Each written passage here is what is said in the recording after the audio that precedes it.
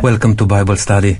This is Nick Krita, your host. I'm very happy to be with you again today, and thank you for tuning in with us. Today, again, a special message from Revelation, and we are going to look to quite a few different things today, but I will encourage you to grab the Bible if you have one around, if you're not driving, and open the Bible into the book of Revelation to be with us today. I would like to just briefly introduce our panel today, and I will start with Kim because he is with us for the first time today. And Kim, thank you for coming with us. Welcome to this program. Thanks, Nick. It's a pleasure to be here.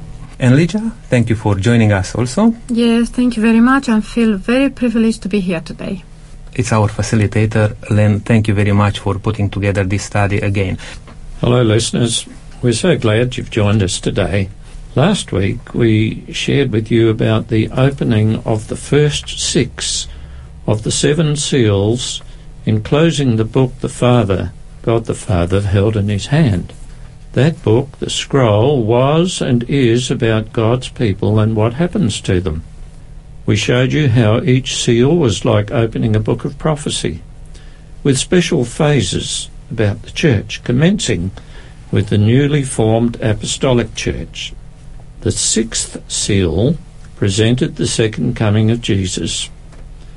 Those seals parallel the experience of God's church as described in Revelation 2 and 3 in the vision about the 7 churches. Today's study is an interlude before revealing what happens when the 7th seal is opened. And as Nick was saying, it would be a good idea for you to have your Bibles open to Revelation chapter 7 as we go through this study entitled The Sealed People of God, which would sometimes be known as the 144,000. Now, listeners, I invite you to close your eyes and bow your heads with me in prayer. Father in heaven, you have given us a revelation of Jesus Christ in the book Revelation.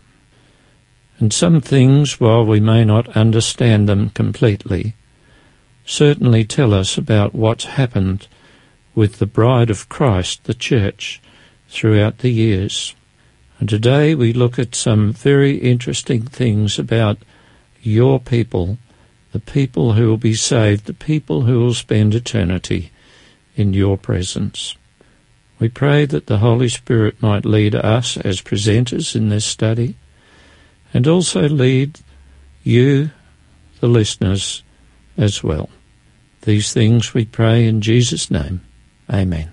Amen. So, we're going to start at the beginning of Revelation chapter 7. Kim, would you read Revelation 7 verse 1, please?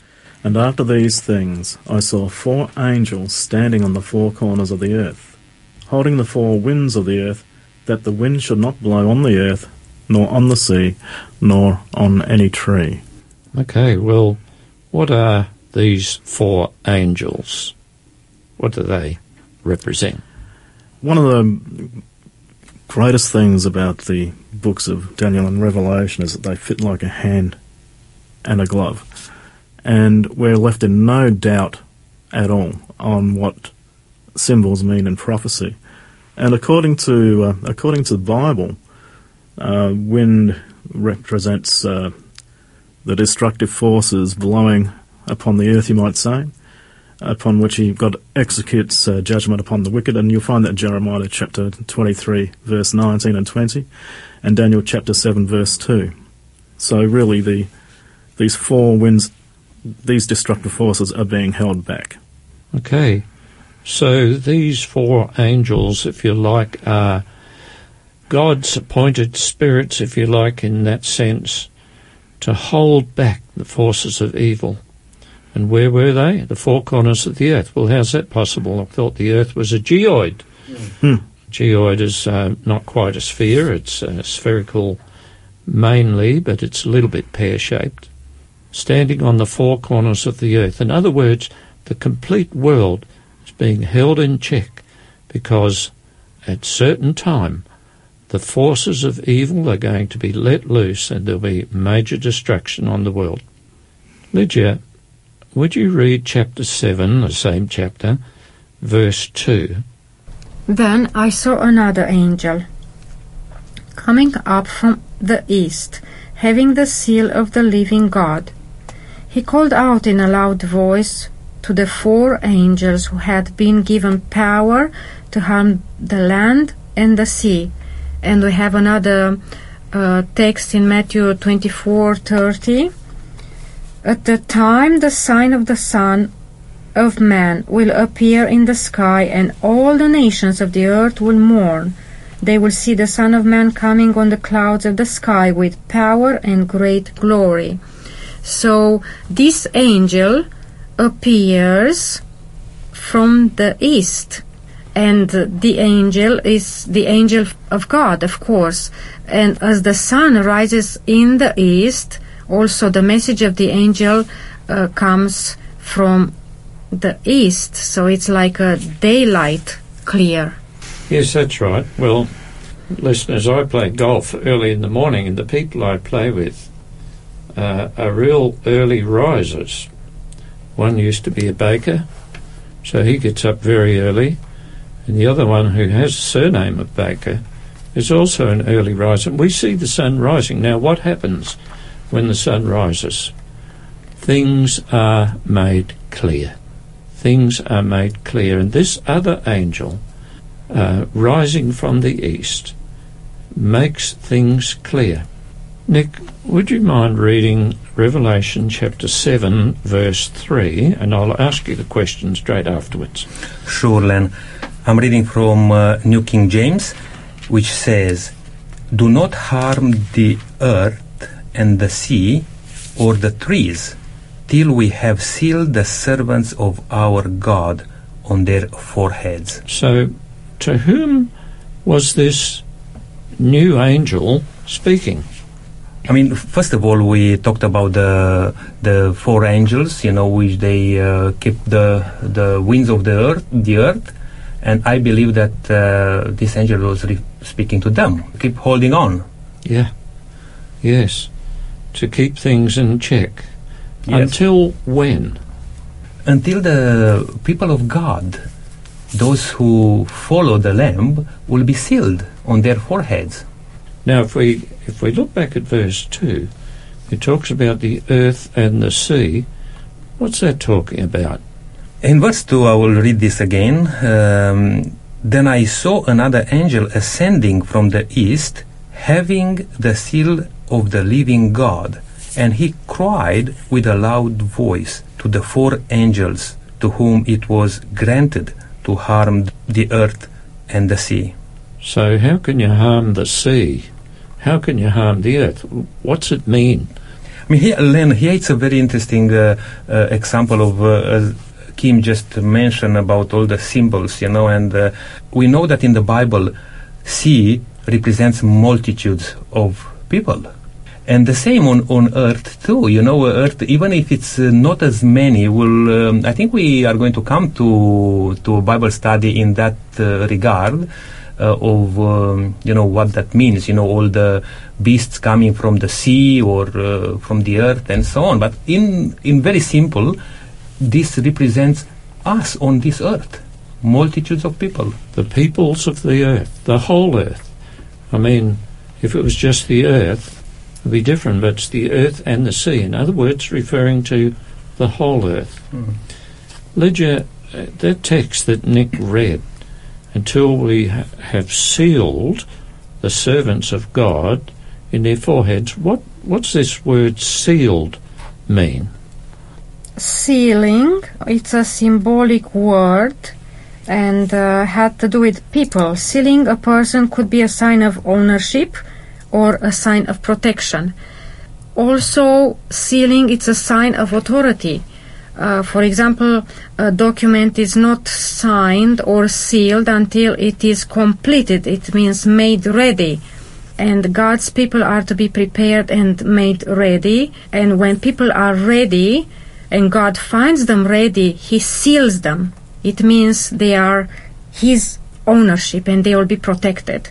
Okay, well, I sometimes you might buy some products, and when you open the package or whatever it is, it's got a little certificate in there that this product is okay, it's been checked. Yes. And I think that this is probably refers largely to God's people. There's a time of growth, a time of preparation, a time of sanctification, as we might call it.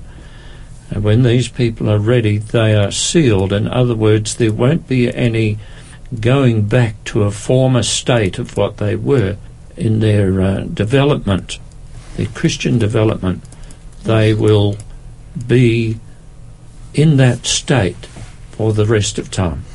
And another thing which I believe is very significant is that they will be sealed on their foreheads. Because we are going to come across, the mark of the beast, for example, which will be on the arm, and in the forehead. But in this case, it means again that God's people will have a clear understanding of His will, and that will be manifested to their understanding and their beliefs in Jesus and how that develops. Very important, that refers to our intellect.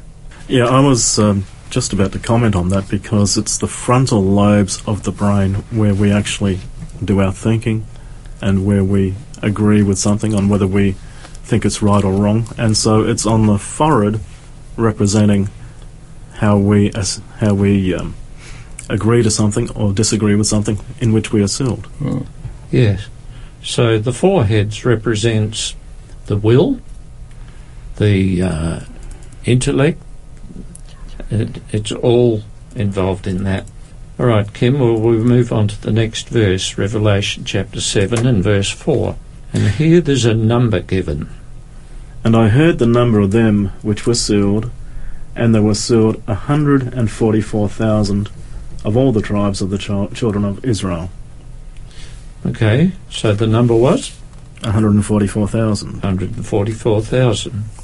And then it says where this number was made up of. What was it made up of, Kim? It was composed of the 12 tribes of Israel. All right, the 12 tribes of Israel. Now, Nick, could you explain a little bit about this?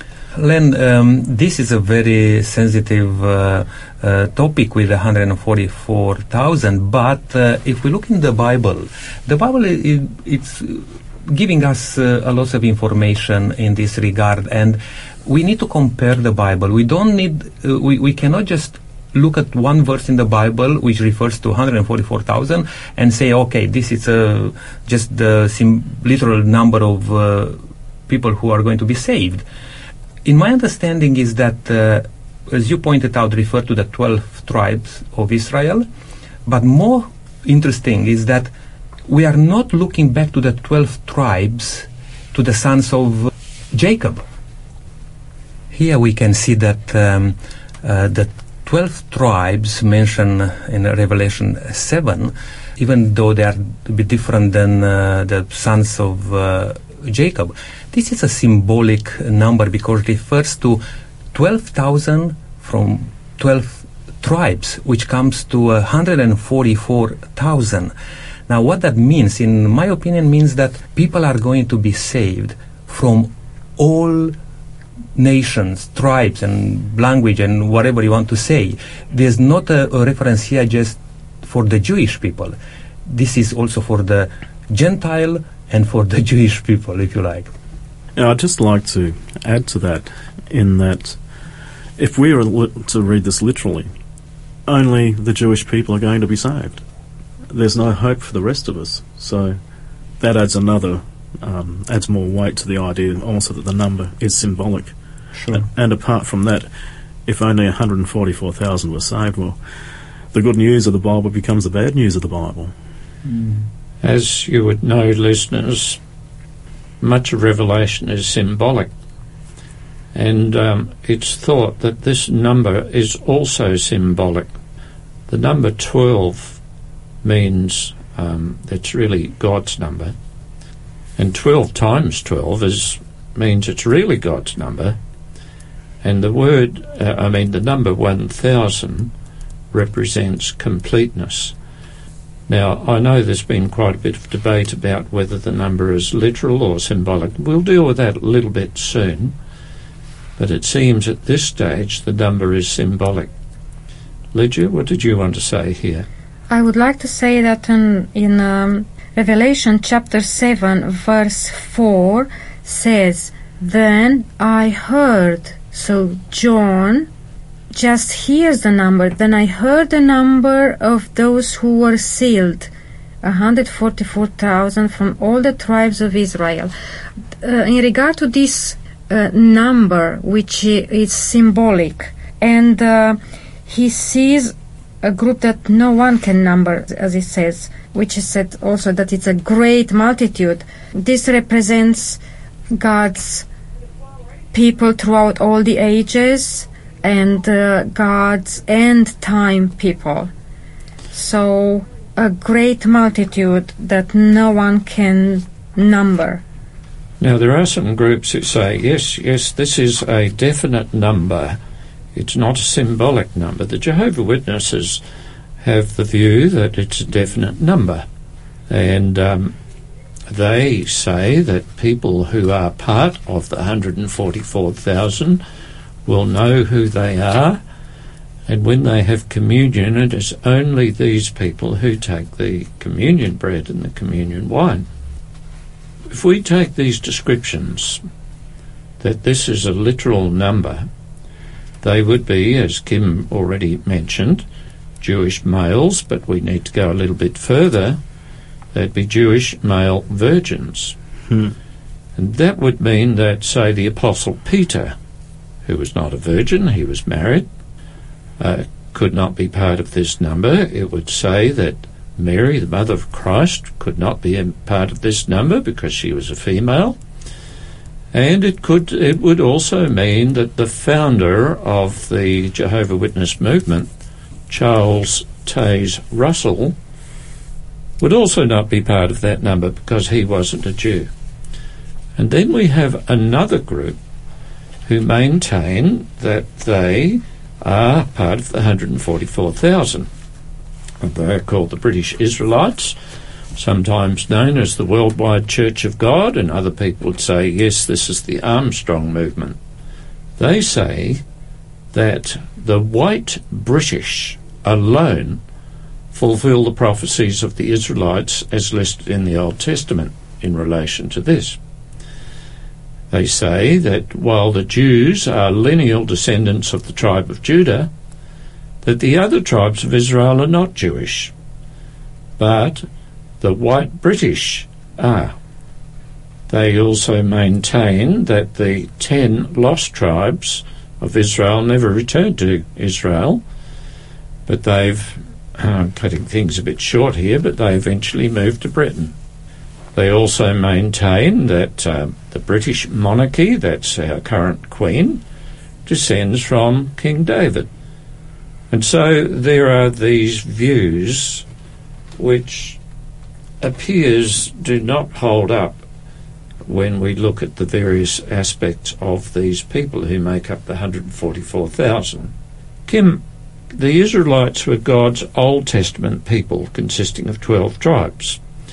Now, if you look through Revelation chapter 7, verses 5 to 8, these 12 tribes there, what are the names of the 12 tribes as listed in Revelation? Well, as listed in Revelation, which differs to what the 12 tribes originally were, the names are Judah, Reuben, Gad, Asher, Naphtali, Manasseh, Simeon, Levi, Issachar, Zebulun, Joseph and Benjamin. Okay, now Nick, if you go back and check from the Old Testament, from Genesis 35, Numbers chapter 1, Deuteronomy 27, 1 Chronicles 2, you will notice there are differences, as Kim has just pointed out. First of all, Judah was not the firstborn from the 12 sons of Jacob. But here in Revelation, Judah is mentioned at the top of the list. Also in the Old Testament, Joseph is not included. I mean, his two sons, yes, Ephraim and Manasseh, are part of those 12 tribes.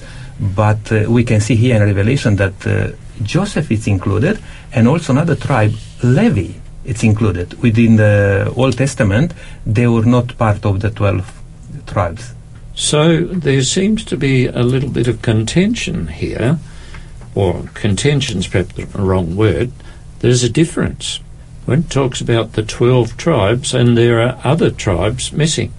I would like to suggest to you listeners that it's more plausible to regard the 12 tribes as listed here as symbolic. And I know, Kim, you have something to say about this with regard to the meaning of the names of the 12 tribes. Yeah, I firmly believe that when we look at the 144,000 being either literal or symbolic, we're actually losing the meaning of why we're given these names. Now, in Hebrew, a name meant something, sometimes just a word or often a phrase. And these 144,000, these 12 tribes of Israel representing all of mankind, not only portray the different characteristics of those who will comprise this 144,000, this symbolic number of people, this special people who go through this time of trouble such as there never was, as described in Daniel chapter 12 verses 1 to 3. But it actually forms several sentences, and we find this parallel between Jacob in the Old Testament and the struggle he had with the angel of the Lord, and he said, "Look, I will not let go of you unless you bless me." And we find that these people, with great wrestlings, they have wrestled against their sister churches, you might say, and they don't let go until the Lord blesses them. Actually, the list of the tribes in Revelation chapter 7, it's not historical, but spiritual. The absence of Dan and Ephraim from the list suggests that the unfaithfulness of these two tribes will have no place among God's sealed people, because these two tribes were apostate and idolatrous. Also, the church in New Testament is referred to as the 12 tribes of Israel. We can read this in James chapter 1 verse 1. These 12 tribes in Revelation 7 stands for the entire people of God, who endure to the end, both Jews and Gentiles. Let's pick up on this one, just what Lydia just read. Interesting that Lydia mentioned about that those two tribes which were cut off from the list, they were representing the apostate, the unfaithful. And if we compare with the other two tribes which were included, like Joseph and Levi, Joseph was a faithful man. Very interesting. And Levi represented the law of God, because they were serving in the temple. And we are going to see that in Revelation, we are going to learn that those people who keep the commandments of God and the faith of Jesus, those are the ones who will be saved and have their seal, on their forehead. Very interesting comparison here with the tribes which were included in this list in Revelation. Yes, that's good, Nick. Now, there's another issue about the 12,000 people from each tribe. To exactly make up that number through the roughly 3,000 years while the Israelites existed as a people seems a little bit strange, because some of the tribes were big and other tribes are very small. And I believe that this, therefore, is another pointer to suggest that the number and the tribes is symbolic rather than literal. I'd also would like to make the point that out of the 12 tribes of Israel, there's only about 2 tribes which Jews living today can trace their roots back to. The other 10 tribes have been lost to history. So this also suggests that these 12 tribes which are listed here have specific characteristics which will be found in God's people who will be sealed. Yes, that's good. Lydia, would you read Revelation chapter 7, verses 9 and 10? Now, I know you've alluded to this before, but let's hear it from the Word of God. After this I looked, and there before me was a great multitude that no one could count, from every nation, tribe, people, and language, standing before the throne and in front of the Lamb. They were wearing white robes and were holding palm branches in their hands, and they cried out in a loud voice, "Salvation belongs to our God, who sits on the throne, and to the Lamb." We observe here that John, first of all in chapter 4, he heard the angel speaking, but now he is having a vision in verse 9. So in this vision he sees a great multitude that no one could count, from every nation, tribe, people, and language, standing before the throne and in front of the Lamb, and they were wearing white robes and were holding palm branches in their hands. A great multitude from all nations, white robes. They were wearing white robes. And so what do those white robes and the palm branches signify, Lydia? Yes, the white robes. This is beautiful. White, it's a symbol of purity, yes. It's a symbol of victory. Actually, because they were covered with white robes, it means they were covered with Christ's robe of righteousness, and they were holding palm branches in their hands, and they're hailing Jesus as a king. So it's a symbol of victory. It's sharing Jesus' victory. Yeah. Now, Kim, what was this large group of people clothed in white robes, waving palm branches? We must understand this symbolically. What were they shouting? That's in Revelation 7:10. Would you read that, please? Well, this multitude, much like when Christ was riding triumphant on the donkey shortly before he was crucified, and they were shouting, "Salvation to our God, which sits upon the throne, and unto the Lamb." Salvation. Salvation to our God, or salvation from? That's Both. a very good question. Because it's interesting that we'll learn that the Bible says that these people come out of the tribulation, and we are saved from, if you like, and saved to Jesus Christ, to be with Jesus forever. Yeah. I think the Amplified text also brings this out very clearly, and it says, "Our salvation is due to our God." Yes. Now, I was alluding to this. Does God need saving? Salvation to God? Well, salvation is ascribed to God because God provides salvation. So therefore, you can say salvation to God, and also salvation from God. But interesting also, just to another thing, is mentioned in the Bible that we are called also the first fruits. When God fulfilled the plan of salvation at the cross, he was not only doing his job, but he was grateful, how to say that in these 4 words we can use today, that he could see the result of his ministry. It will be the first fruits, which will be with him in heaven.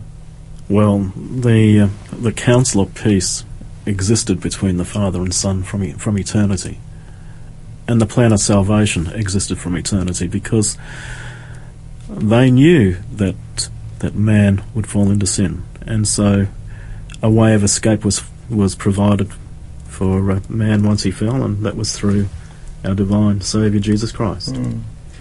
I have an NIV in front of me here, and the verse reads this way: "Salvation belongs to our God who sits on the throne and to the Lamb.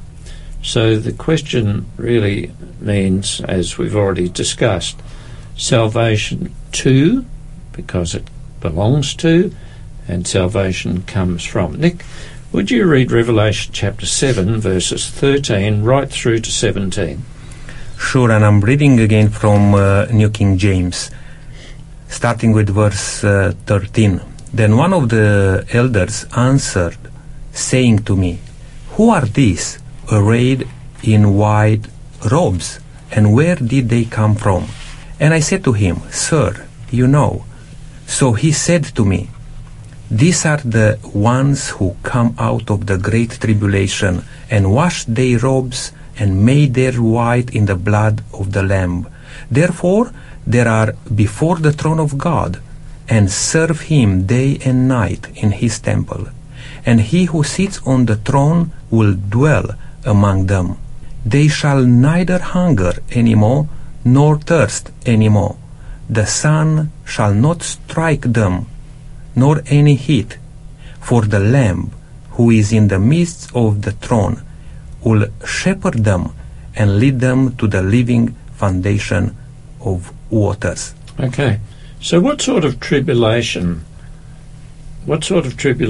were these people from? And they said also the last sentence of the verse 17, it says, "And God will wipe away every tear from their eyes." So what sort of tribulation were they from? Whatever we're experiencing even today here, Len. And I believe, just mentioning yesterday, I was talking to somebody where I was doing a bit of work, and he said that he went and saw the priest, and everyone was concerned because something is going on in this world. And when people start, even people who are not believing, active believers, to say so, they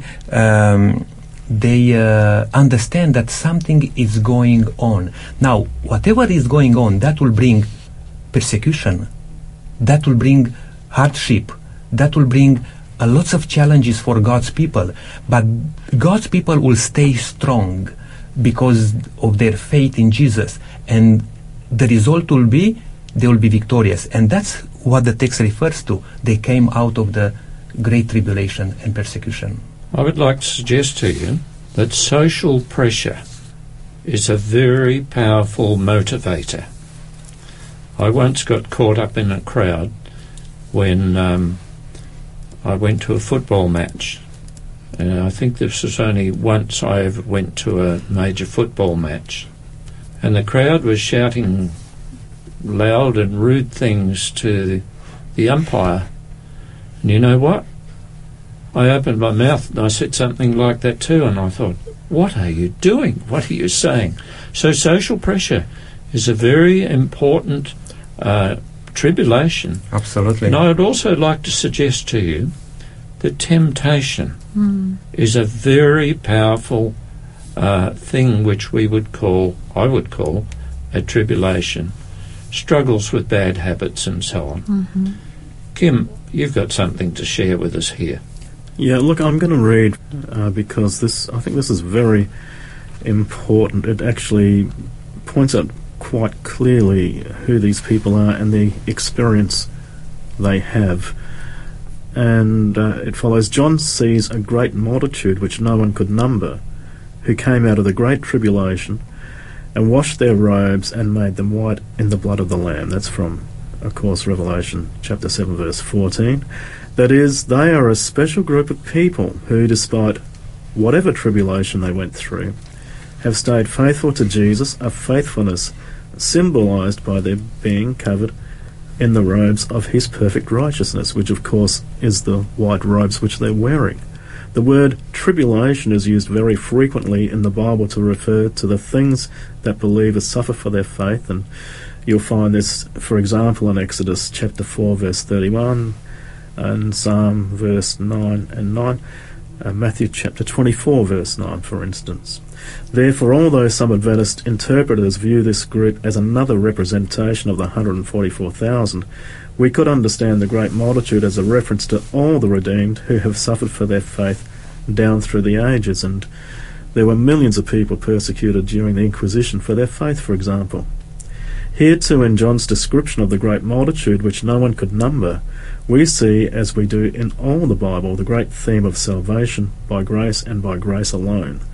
The only claim of the redeemed to salvation, to eternal life, to the new heavens and the new earth, is the righteousness of Christ, which is given to them by grace. And I must stress, it's not from what they've done, but from whom they believe in. Yeah. Okay, so you read there that there are two possibilities about this great multitude. It may include the group that we have been discussing up till now, the 144,000, or 144,000 may be a special group. Now, if we go across to Revelation 14, and I like this because I'm a bit of a maths person, so we get the first introduction to the 144,000 in Revelation 7, then we go to double that, where we go to Revelation chapter 14. Nick, would you read Revelation 14, verses 1 through to 5? Sure. Then I looked, and behold, a Lamb standing on the Mount Zion, and with him 144,000, having his Father's name written on their foreheads. And I heard a voice from heaven like the voice of many waters, and like the voice of loud thunder. And I heard the sound of harpists playing their harps.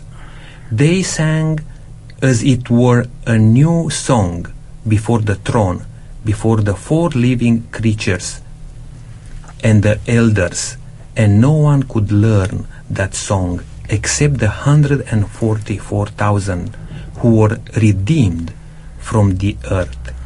These are the ones who were not defiled with women, for they were virgins. These are the ones who follow the Lamb wherever he goes. These were the redeemed from among men, being first fruits of God and to the Lamb. So, Nick, what's the first characteristic mentioned about this group of people here identified as the 144,000? Leonard, right from the end of verse 1 and towards verse 2, it's saying that this 144,000, they have written on their forehead the name of their father. That's, I believe, it's one of the first characteristics. So what does that mean, to have the name of the Father and of the Son written on their foreheads? Earlier we talked about that, what the forehead represents, in terms of all the intellect and decisions making and so on. First of all, they were the one who follow what the Father was expecting them to do, which means later on we see that they keep the law of God, they have the testimony of Jesus. We'll see that later on in Revelation 14 verse 12. Yeah, I believe they are the one who doing the will of God. It means belonging. They belong to God. Yeah. Now, I'm an embroiderer. Yeah. And I do embroidery for all sorts of businesses. And say somebody belongs to kind of the business and they want their logo on their shirt or on their jacket, whatever it is. When they come along to do a job for somebody, people can say, this is the person that I want to see. And this, I think, is sort of symbolic of the fact that God's people show through their actions, their words, their lives, that they belong to God. In other words, the centre of their life, the centre of their thoughts, is the Father and the Son, what God has done for them. I believe that it really does show with Christians that they belong to God. I think you could see it. Maybe sometimes you'd be wrong, but anyhow. Now, Ledger, Nick's kind of stolen your thunder here, what identifiers are there of who God's people are? In Revelation chapter 14 verse 12 it says, those who obey God's commandments and remain faithful to Jesus. Yeah. They keep the commandments of God and have the faith of Jesus. So they are obedient people. They recognise that they are only saved through the merits of Jesus Christ and accepting that. And also here, just to mention that in other parts of the Bible it says there are many people who will come and say to Jesus, but Lord, Lord, haven't we done this and that in your name, casting out demons, healings, and all sorts of things. And interesting that Jesus will say, depart from me, I never knew you. Why? Because you worked lawlessness. Yeah. Is that a very interesting thing? That God's people, those people who have the name of God written on their foreheads, they are the ones who keep the commandments of God. And understand and accept the merits of Jesus on their behalf. Now it talks about singing a new song. And, you know, I know a song which... well, I suppose you'd say it's a hymn, the chorus of which goes like this. And I think it relates to this particular experience, what John saw in vision. The chorus goes, holy, holy is what the angels sing, and I expect to help them make the courts of heaven ring. But when I sing redemption's story, they will fold their wings, for angels never felt the joys that our salvation brings. I think this will be a song of salvation, which the angels can't really sing. It's a new song to them, anyhow. All right, now there were several characteristics mentioned there, Nick. What's the second one? Yes, second one, it's very interesting that mentioned that they were virgins. What that means? It means that they were not compromising, if you like. They were not doing the wrong things in terms of being involved with other teachings, if you like. And we know, I heard about some while ago about this expression, that they are the people who are not bringing in their life experience, spiritual life experience, the past or their teachings which they experienced before in their churches, for example, you know, but they were following Jesus and keeping faithful to Jesus. And sometimes we are in this position of making compromises, thinking that if we are more accepting certain teachings, more people will be able to come to know God. But we are called here to stand for the truth of the Lord. Yeah. And then not to compromise in any aspect, but just stay strong. As a man is faithful to his wife, not even thinking that the other one is better in a way or the other. All right, well, you know, there are many voices calling. There are different philosophies, different worldviews, and so on. But I believe this is that these people do not compromise, as Nick has said. They do not belong to these other points of view, but purely on the truth of God as it's presented in God's Word. Kim, what is the third characteristic in those verses Nick read? They don't defile themselves with women. So what's that mean? Well, again, if we were to take this literally, we would be saying that the 144,000 are 144,000 Jewish males who are virgins and have not, the Bible says, have not defiled themselves with women. Now, obviously, this is not going to be a literal, this is symbolic. So, what does a virgin mean in the Bible? What does a harlot mean in the Bible? What is the very strong language we have in Revelation 14 and 17, for instance, where we're talking about the harlot which sits upon the beast? we find very clearly in the Bible a pure church is described as a virgin, whereas a corrupt church is described as a harlot. So these people who have not defiled themselves with women, in other words, they have not been corrupted by false teachings. All right, well, that's you've expanded on what we were previously talking about, but actually the third characteristic was that they kept themselves pure. Now, if somebody keeps themselves pure, they keep themselves pure from something and to something. Can anybody just explain this? Faithful to, or pure from? Yes, being faithful to Christ, and it means avoiding idolatry. Yes. Correct? And false doctrines, yes. And various humanistic philosophies and so on. Yeah. Lydia, would you mind reading 2 Peter chapter 3, verse 14? And I'll ask you a question straight afterwards.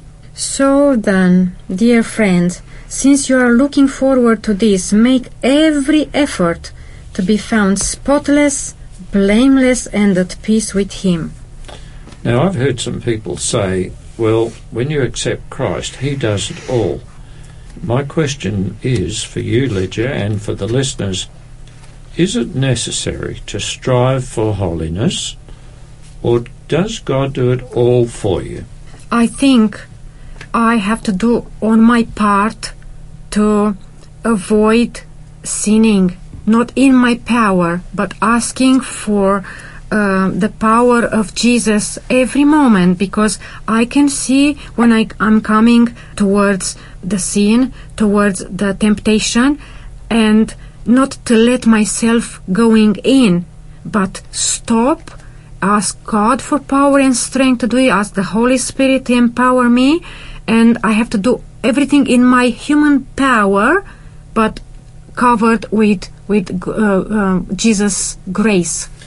Yes, I believe this has got to do with decisions. You know, our lives are full of decisions. Yeah. When you don't make a decision, you've actually made a decision. And just because we're comparing this with a marriage, how that will sound if in a marriage we'll say to our spouse that, we love you, we believe in you, I'm with all my heart to you, but because I'm a sinful man, I cannot help but just, have a extra conjugal relationship. Would that be an excuse for my relationship? Or we need to, while we enter into this marriage, almost I was going to say agreement, but it is in a form or the other, then we are going to work towards that, to keep ourselves pure, and to keep ourselves faithful, and to do everything what takes to honor that relationship. Is that not the case with our relationship with God? We are not keeping the law. We are not doing all these things to be saved. But because we are saved through the blood of Jesus Christ, to His grace, we are going to keep the commandments. We are going to be faithful to this relationship. In the closing days of this world history, the 144,000 will reflect the character of Christ. Their salvation will reflect what Christ has done for them and in them, rather than their own holiness and works. The 144,000 have washed their robes and made them white in the blood of the Lamb. It says in Revelation 7:14, and as such are found spotless and blameless before God. Also, the identity of the 144,000, it's a hotly debated issue. What seems evident in Revelation is that the 144,000 are the last generation of God's people in the closing days of this earth history. We know that they will go through the time of trouble and be protected from the 7 last plagues, and that their loyalty will be tested like no generation in the past. All right, well, thank you for those two statements. Now, we're just about to wrap this study up today, and I want to ask you this question, Nick. Is the 144,000 an exact number of the redeemed? What do you think? Len, it's interesting because we were talking quite a bit today about the 144,000, and it's not a very easy answer to this question. The reason I'm saying that, I think we are not called to be so bold on if this is a literal number or a symbolic number. What we are need to called to understand is the characteristics of these people, what they are supposed to look like.